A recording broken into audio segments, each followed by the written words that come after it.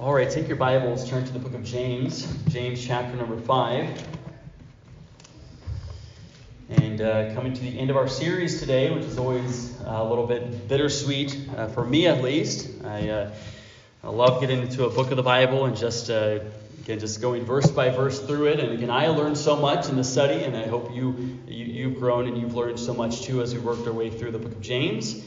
And this afternoon, we come to the final two verses. Again, the sweet part is that we get to begin a new series, which, again, I always look forward to that. And I'll just save what that is because we probably won't be starting that until the beginning of the new year. Probably preach something else next week that's unrelated to this or that. But we'll be finishing this. Take a look at verse number 19 to 20, and we'll finish out our sermon series through James this afternoon with these two verses right here. Verse number 19, you're going to look at it with me in your Bibles. It says, "Brethren, if any of you do err from the truth, and one convert him, let him know that he which converteth the sinner from the error of his way shall save a soul from death, and shall hide a multitude of sins." Let's pray. Father, we come before you, Lord, and God, we are grateful, Lord, for this opportunity just to come before your word once again. God, we are such a privileged people, God. Lord, we have been so blessed, God. Lord, you have been so good to us. Lord, just allowing us to be able to gather, allowing us just to, Lord, feast upon, Lord, the riches of your word. And God, I pray you would just be with this preaching time. I pray you'd help me, Lord, just to clearly and faithfully communicate your word. Lord, help me to say nothing more, nothing less, God, than what you would have me to say. And God, I pray, Lord, you'd speak to hearts. I pray, God, that you would, Lord, just work in hearts of those that are here this afternoon. God, I pray you just give attentiveness, Lord, I pray, and just help us, Lord, all to be fruitful hearers, Lord, to hear and to apply the truth we hear. God, be glorified, be honored in this sermon, I pray. Lord, I pray you just take all the sermons, Lord. This has been such a rich sermon series, going through the book of James, one of my favorite books to read through and now to preach through. Lord, just thank you, God, for these past couple of months. We've been able to work through the book of James. And Lord, just we look forward to what's in store for the future, new series that are ahead. And Lord, just I pray you would help us to, or not be just hearers of the word, as we've read about in James, but to ultimately be doers of the word of God. And Lord, I pray that be true of us.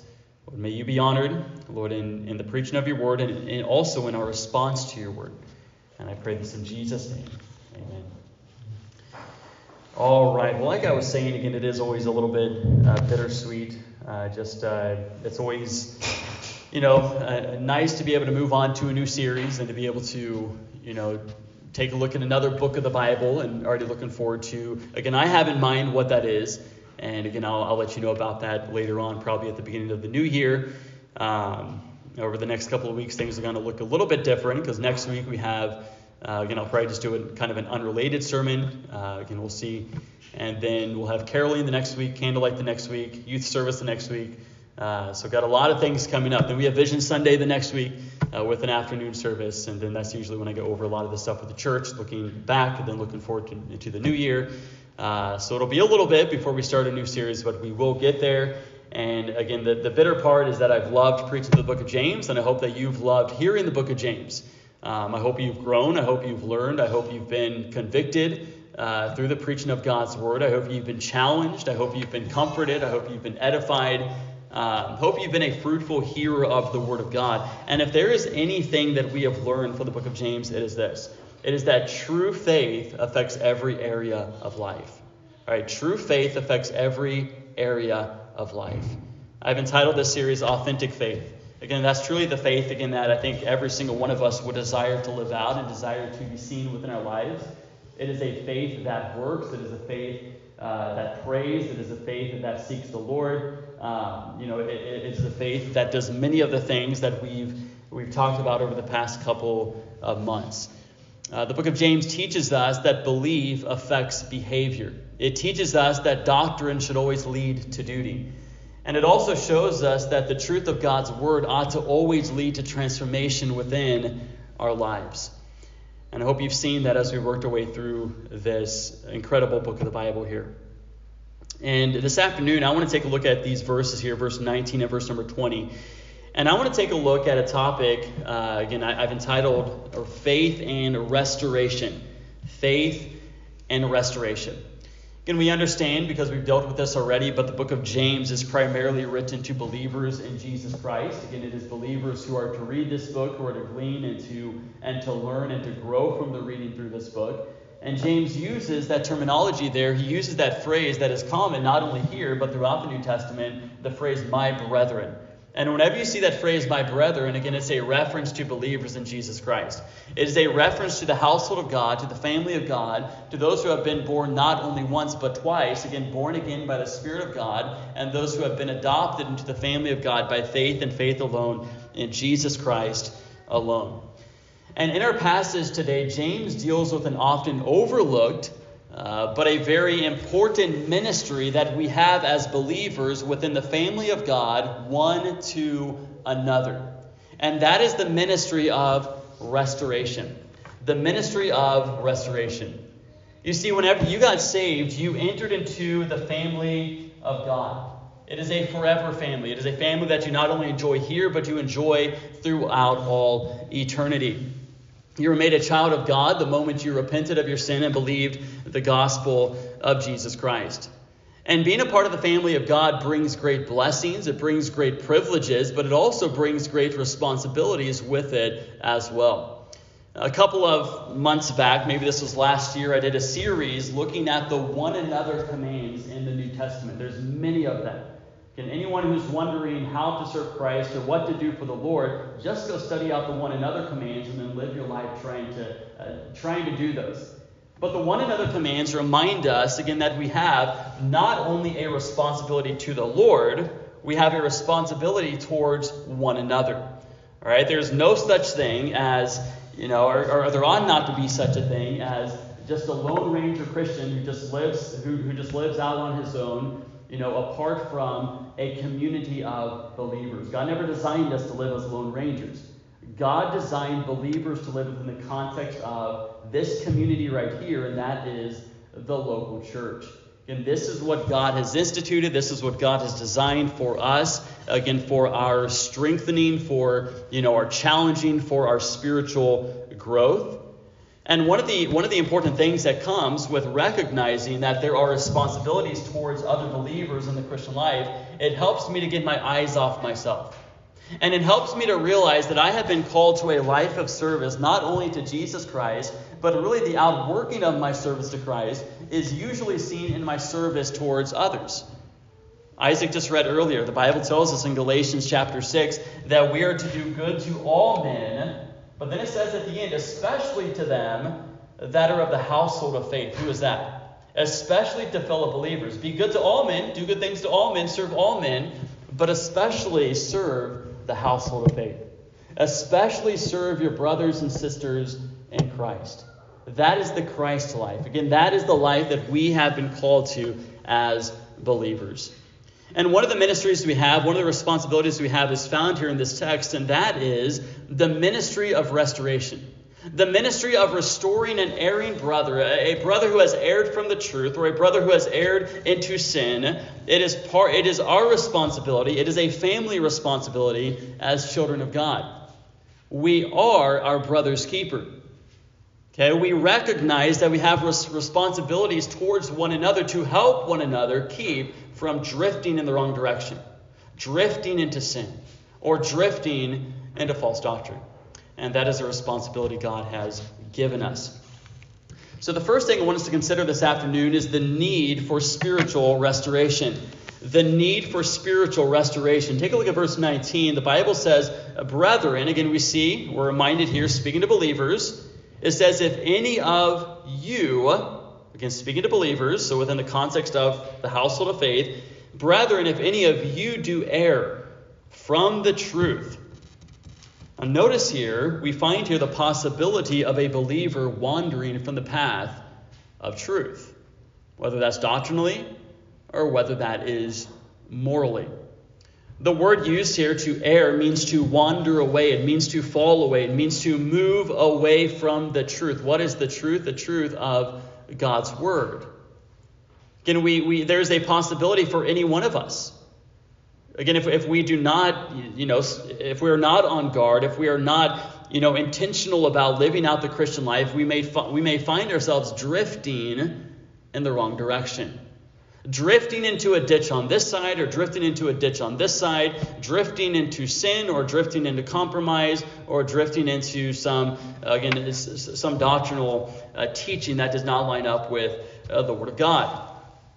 And the Bible here shows us not only the possibility, but also because of the possibility of a believer erring from the truth, the necessity of, other believers watching out amongst themselves and helping those brothers and sisters they see erring from the truth.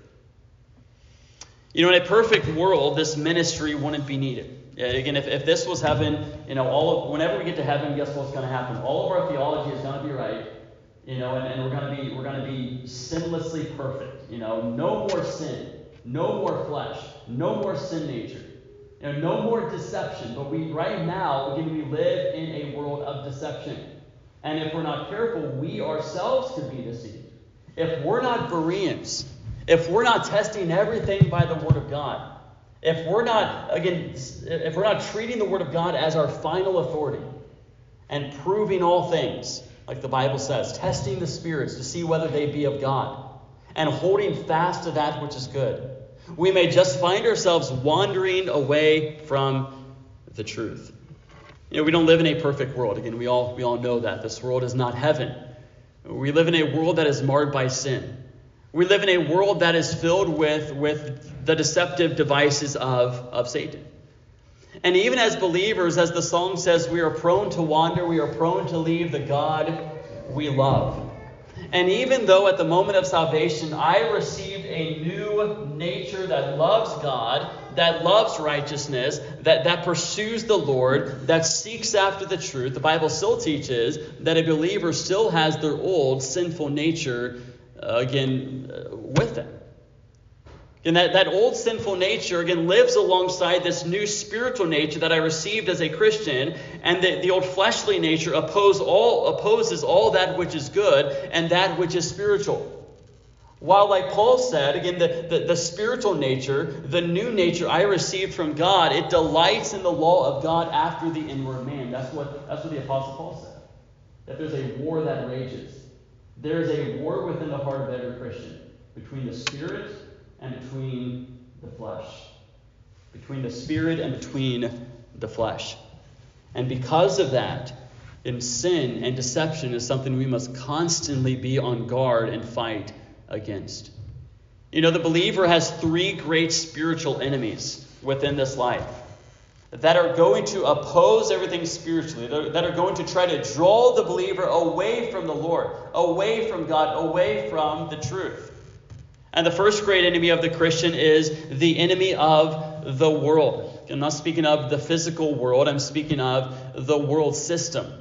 The world system in which we live that is ruled, by this Antichrist spirit that is opposed to God, that is opposed to holiness, that is opposed to the truth.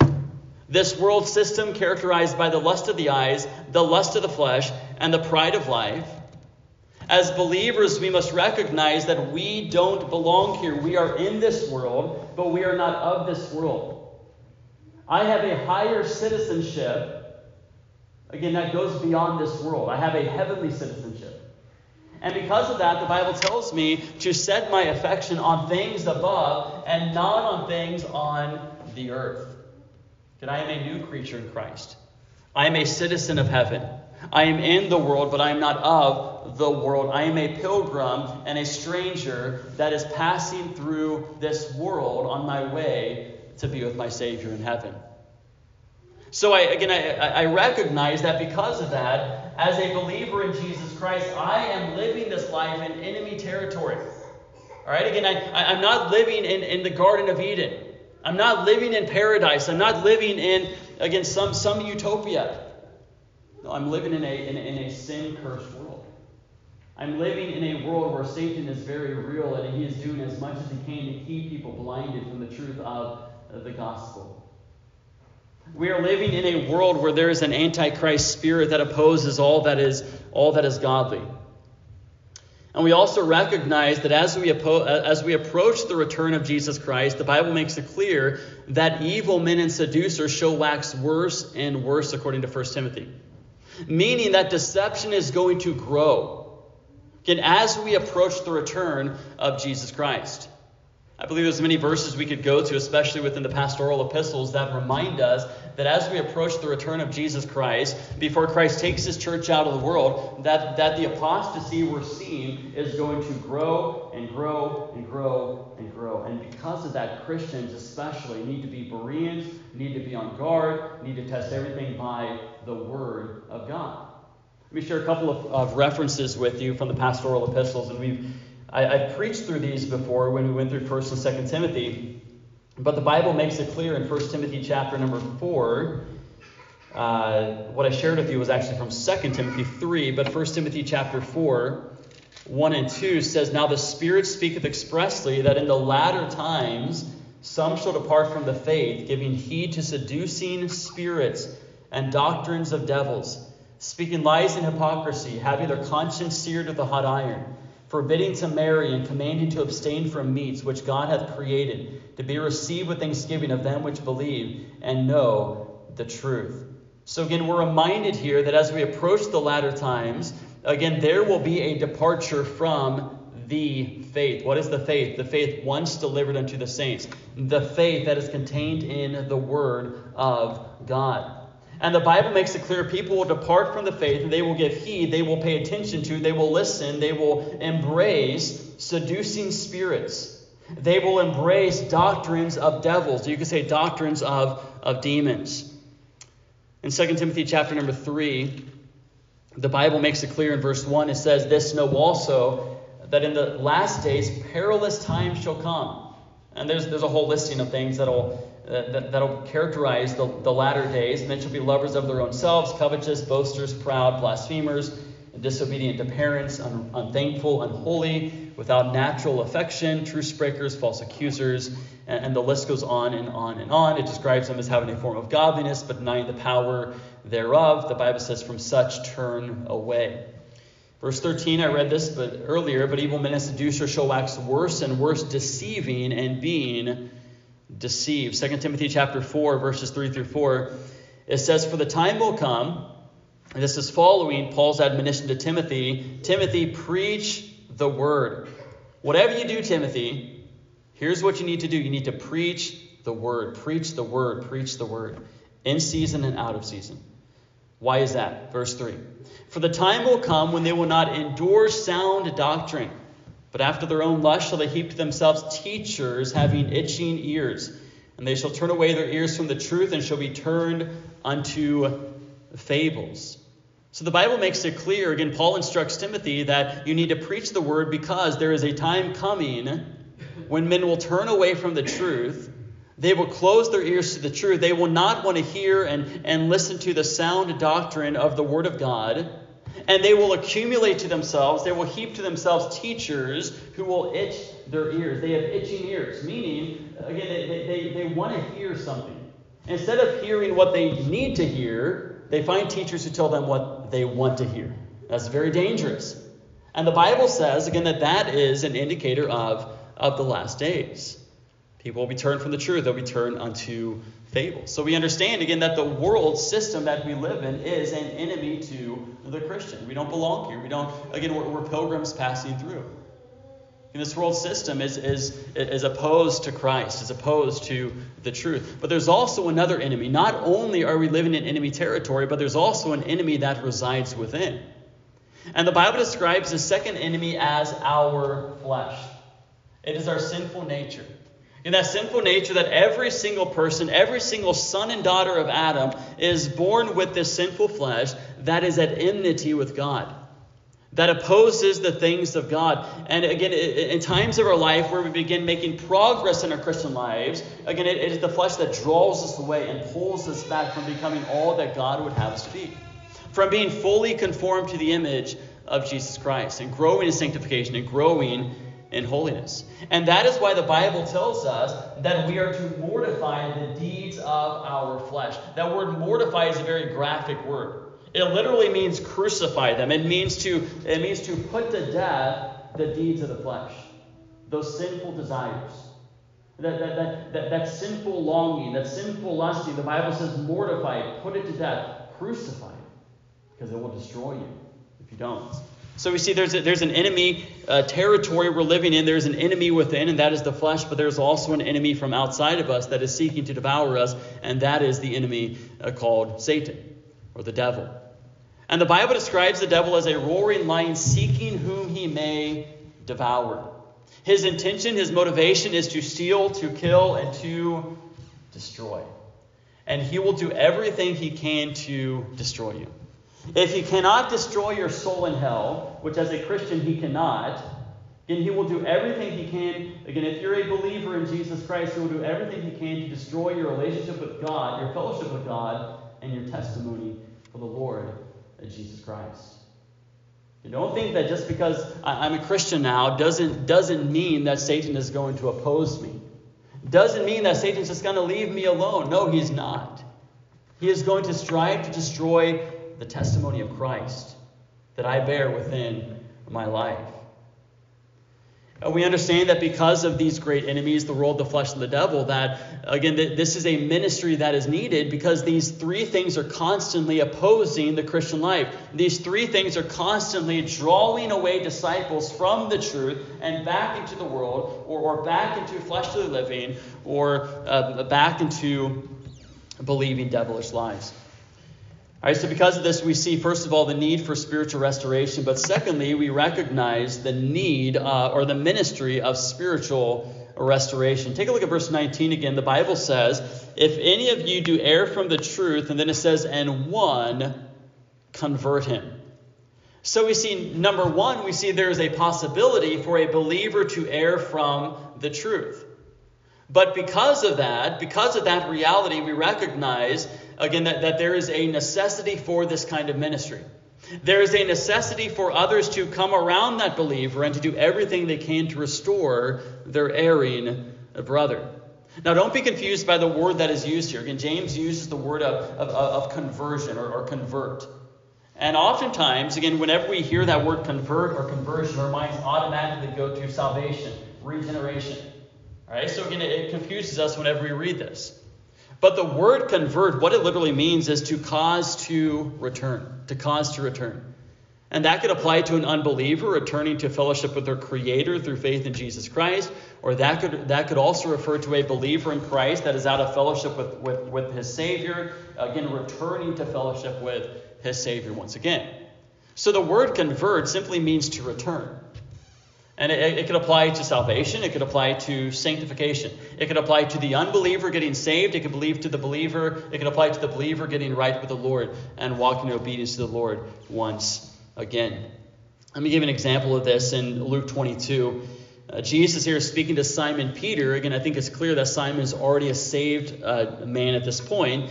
Verses 31 and 32, he says, Simon, Simon, behold, Satan hath desired to have you, that he may sift you as wheat. But I have prayed for thee, that thy faith fail not. And when thou art converted, strengthen thy brethren. That's not saying that Peter was going to get saved. I mean, finally, right? No, Peter was already a saved man. I think there's much evidence for that. But Jesus knew the temptation that Peter would soon fall under. Peter knew that Jesus, I should say, knew that Peter, again, would deny the Lord. But he also knew that Peter's faith would not fail.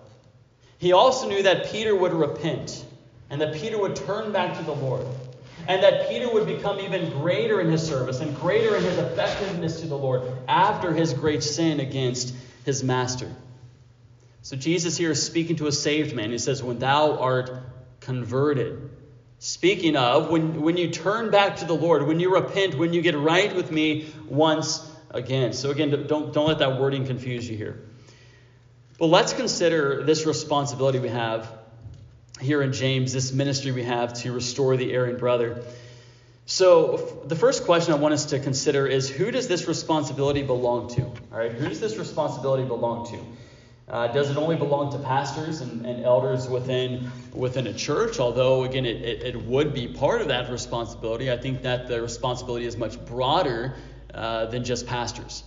Why do I say that? Because of Galatians chapter number 6, verse number 1, which says this. It says, "Brethren, if a man be overtaken in a fault, ye which are spiritual, restore such an one in a spirit of meekness, considering thyself, lest thou also be tempted." So again, we see here that Paul is writing to the believers in the region of Galatia, and he speaks about a brother being overtaken in a fault. And then he says, "Ye which are spiritual." All right, so amongst the believers, those believers that are walking closely with the Lord, that are spiritually mature, that are spiritually grounded, those that are spiritually minded, they are to go to the erring brother, they are to go to the brother overtaken in a fault, and they are to do everything they can to restore that brother, to turn him back to the Lord, to get him again off this pathway of drifting, whether doctrinally or morally. And oftentimes when we see people wandering away from God, what is our initial response? Usually it's to ignore it, if we're honest with ourselves. Oftentimes, at least, again, if we don't ignore it, at least we hesitate. I think that would be true for any one of us. But the question is, why do we hesitate when we see a brother erring into sin or erring into false doctrine? Why do we hesitate to reach out? Why do we hesitate to help him? Why do we hesitate to say anything? I think a couple of reasons could be given. I think the first big reason why we hesitate to help an erring brother is because of the culture in which we live. We live in what has been termed a postmodern culture, and that's not a good thing. We live in a culture that has denied the reality, or denies the reality of absolute truth. Right? Where they say everyone can just believe whatever they want to believe, and your truth is your truth, and my truth is my truth, and you can be right, and I can be right at the same time, and we could all end up at the same place. And again, that's the ideology of our world today. There's no absolute truth. Who are you to say that you're right and I'm wrong? Who are you to say that that's right and that's false? We live in a pluralistic society. I think again, you just choose whatever way you want to seek God and the way you want to go to God. But again, we understand as Christians that is simply not true. The Bible speaks of the truth. There's one truth. Again, it is the truth that is founded in the Word of God, the self-revelation of God. All right, that is the truth. The truth once for all delivered, or the faith once for all delivered unto the saints. So yes, we as believers, yes, we would go out into a postmodern world and say, yes, hey, we're over here and we believe in absolute truth. We believe that right is right and wrong is wrong and truth is truth and error is error. Again, and sometimes we can feel like we're being pressured by our culture where we don't speak out because we're afraid of what they'll say. Maybe they'll think we're bigoted. Maybe they'll think we're narrow-minded. If we say that we believe in absolute truth. But we need to be careful that we don't allow the culture around us to silence us. We live in a day and age when more than ever we need Christians speaking the truth in love, but speaking the truth of the Word of God. Again, it is the truth of the Word of God that changes lives. It is the truth of the Word of God that sets men free. And we need to be faithful in declaring the truth and speaking truth into people's lives. I think it could be because of the pressures of our culture. I think we could hesitate also because we live in a day and age of spiritual apathy. We live in a day and age of spiritual apathy, especially here in America. We live in a day and age whenever many Christians even have adopted an I don't really care attitude, or a whatever attitude. Whatever happens, happens. It's not that big a deal. I don't really care. It's not the type of thinking we ought to have as Christians. If I am about to careen off a cliff and I don't know it, I want somebody to tell me. I want somebody to do whatever they need to do to stop me from careening over a cliff. Again, we can't have just this nonchalant, I don't care attitude. Again, we need to intervene in people's lives.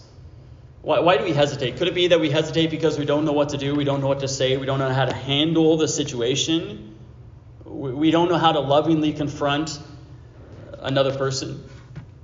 You see, not doing anything is the easy path, but it's usually not the right path. I will say this, again, there is a right way to do this, there is a wrong way to do this. But when loving confrontation becomes necessary, we need to do it biblically, and we need to do it in a spirit of meekness. Galatians 6:1. It says this.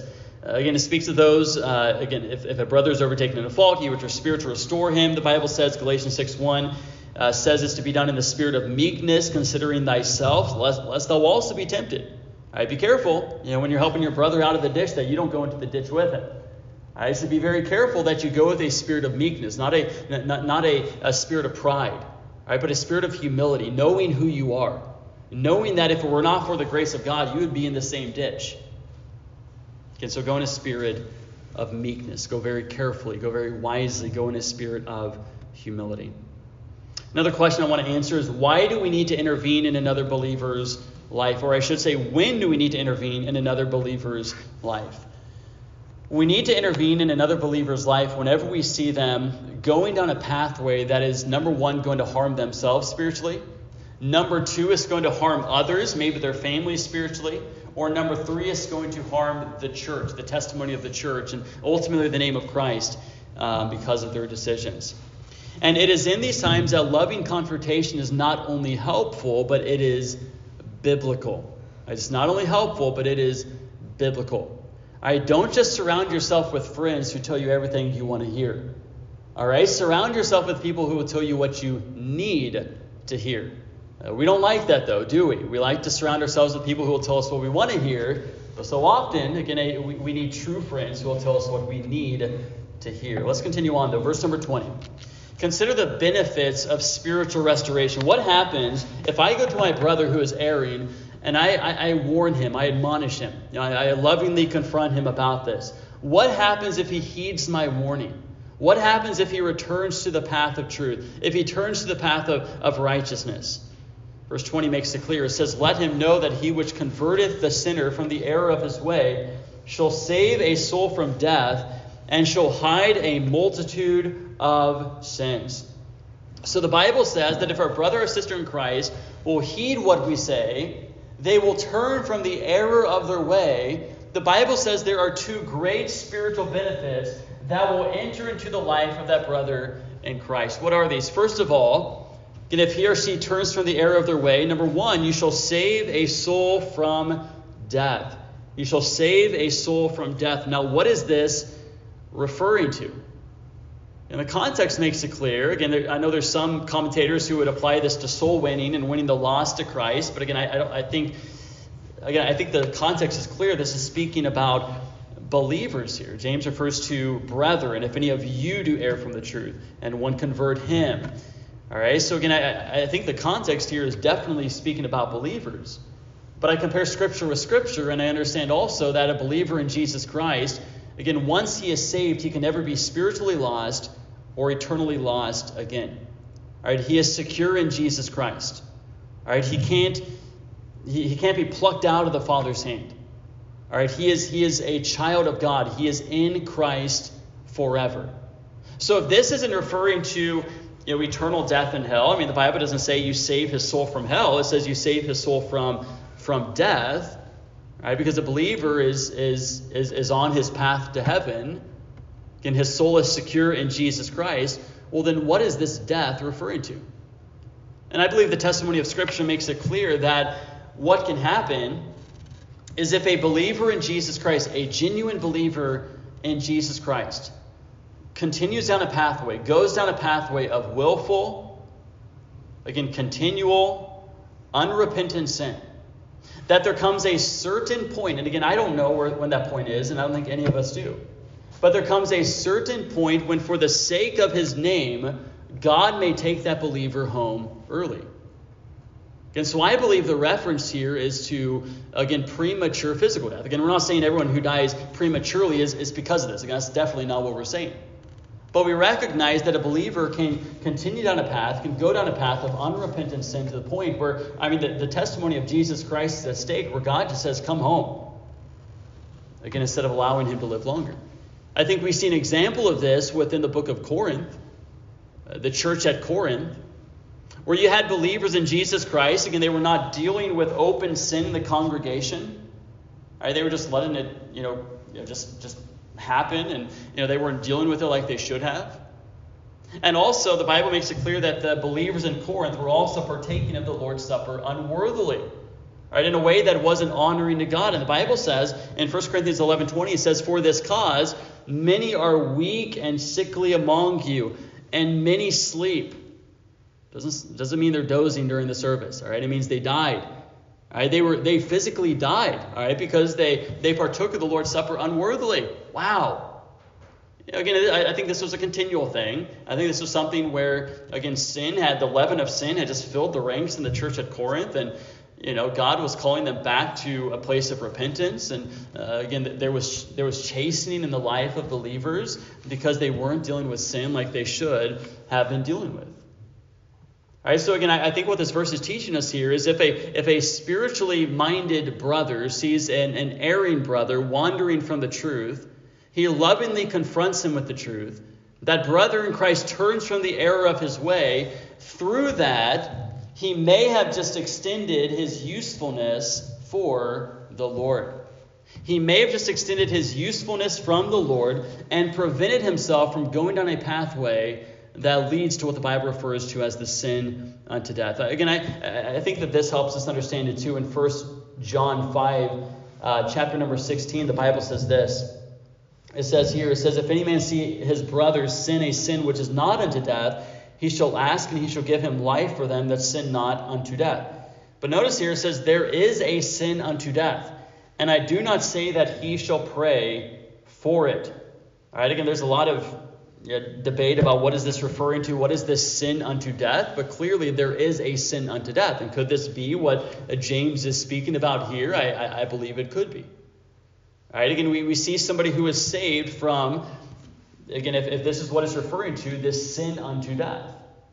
The chastening hand of God being brought into that believer's life, where God brings them home early because, again, they're in this willful, continual pattern of unrepentant sin. And God deals with his children, and God chastens his children because he loves us. But God will also take a believer home for the sake of his testimony, for the sake of his name. So you save a soul from death. You also, secondly, if he or she turns from the error of their way, you also, the Bible says, you shall hide a multitude of sins. We're back in James chapter 5, verse number 20. All right, so we find here that if the erring brother heeds the truth, all right, listens to what you have to say, they turn from the error of their way, again, guess what happens? And as he confesses and as he forsakes his sin, the Bible makes it clear that he shall receive mercy from God. The Bible is clear that those who cover their sin shall not prosper. But the one that confesses and forsakes his sin, that is the one that shall find mercy. And God extends mercy to the repentant sinner. God extends mercy to the repentant believer in Jesus Christ. And sins confessed, it means sins forgiven. A multitude of sins. 1 John 1:9, it says, "If we confess our sins, he is faithful and just to forgive us our sins and to cleanse us from all unrighteousness." So a very simple truth here this morning, a very good reminder for us. Just 2 verses, but it's a reminder again that every single one of us have this responsibility. If we are walking with the Lord, if we are seeking the Lord like we need to, and we look out and we see another brother or sister in Christ that is erring from the truth, whether doctrinally, morally, it is not only, good of us to intervene, but I believe it's biblically our responsibility to intervene. And not in a harsh way, but in a way that is loving, in a way that, is, again, you want to see this believer restored. You want to see this believer, just spiritually prosper. You want to see the mercy of God within this believer's life. And therefore, out of love for him and out of love for God and out of love for the testimony of Jesus Christ, you intervene in this believer's life. And again, you admonish him. You warn him. You point him back to the truth. And the Bible says that believer in Jesus Christ will heed your words, will turn from the way. You may have just saved their soul. You may have just saved them from the chasing hand of God.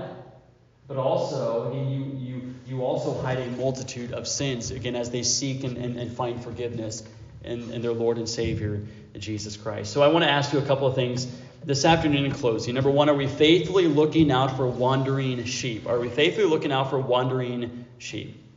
Are we praying for and going to those that are erring from the truth and lovingly calling them back to the path of truth? And that's one of the blessings of a church. I need that in my life. And again, if you understand a healthy church, again, you'll see the need for that in your life too. Again, we need other believers. We need the community of the church, not only for the sake of edification, but also for the sake of accountability. We help each other. Whenever we see our brother err, we go to him and we bring him back to the pathway of truth. And that is the loving thing to do. Again, it's the most loving thing to do. Is this an easy ministry? No, it is not an easy ministry. Is it a needed ministry? You better believe it. It is a needed ministry. Are you willing to take up the ministry of restoration? But also, on the other hand, again, are you also guarding your own life so that you don't end up being the one that needs to be restored? All right, so again, it works both ways.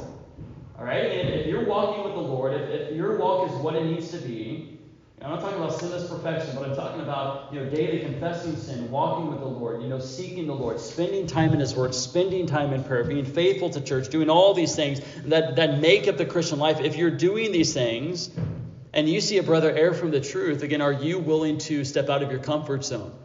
And are you willing to lovingly confront him with the truth? For his sake, but also for the Lord's sake and the sake of His name. But on the other hand, again, this works both ways. You can watch your own life. Judge yourself. Examine yourself. And make sure that your life is what it needs to be. Because you don't want to be the believer in the ditch. All right? Any one of us could be that. All right? Again, but you want to take steps now. You want to be intentional. You want to be on guard so that you don't end up being that one that needs to be restored. And how do we avoid that? And many different things could be said. Again, we could avoid that by spending time in the Word of God. We avoid that by being people of prayer. We avoid that by being faithful to the Lord, by doing what He has commanded us to do. Again, and not doing the things He has commanded us not to do. Again, we do that by cultivating a close walk with God. Again, we do that by being filled with the Spirit of God. All right, so again, many different ways, many different means whereby we can be on guard against sin within our own lives so that we don't end up being the brother that needs to be restored. Verse number 19, brethren, if any of you do err from the truth and one convert him, let him know that he which converted the sinner from the error of his way shall save a soul from death and shall hide a multitude of sins. Let's pray. Father, we come before you, Lord. And God, we thank you for the truth that you've given us in your word. We thank you, God, Lord, just for the reminder that we have, Lord, just of this very important ministry of restoration. Lord, this is a ministry that I know is not an easy ministry, but it's a ministry that is a needed ministry in our day and age. And Lord, as long as we have this sinful flesh, as long as we are in this world, as long as the devil is opposing us, God, we need, Lord, just to watch our own selves and watch our own lives and make sure, Lord, that our walk with you is what it needs to be, but also looking out amongst ourselves. And Lord, just lovingly helping those around us to walk in the truth. Lord, sometimes stepping out of our comfort zones, Lord, and Lord, as we see a brother wandering from the truth, God, and just going to that brother and, Lord, just pointing him back to the way of truth. And God, I pray that we'd be that kind of church. I pray we'd be a church, Lord, where, Lord, we have each other's back, Lord. God, we help each other. Lord, we're not Lord, pitted against each other, God, but we're of one mind and of one spirit, striving together for the faith of the gospel. And God, that we help each other. And Lord, we're accountable to one another. And Lord, we see the importance of community. We see the importance of surrounding ourselves with other believers. The Bible says, he that walketh with wise men shall be wise. And God, I pray that we'd surround ourselves with wise believers, Lord, who can help us grow. And Lord, who can help us, Lord, just walk in this pilgrim pathway, Lord, as we strive to honor you. Lord, I thank you again for this sermon series, Lord, and as we bring it to a close, God, I pray you bless the teaching of your word. I pray you bless the word that has gone forth, and I pray you just continue to use it in the hearts and lives of your people, Lord, for your glory and for your honor. I pray this in Jesus' name.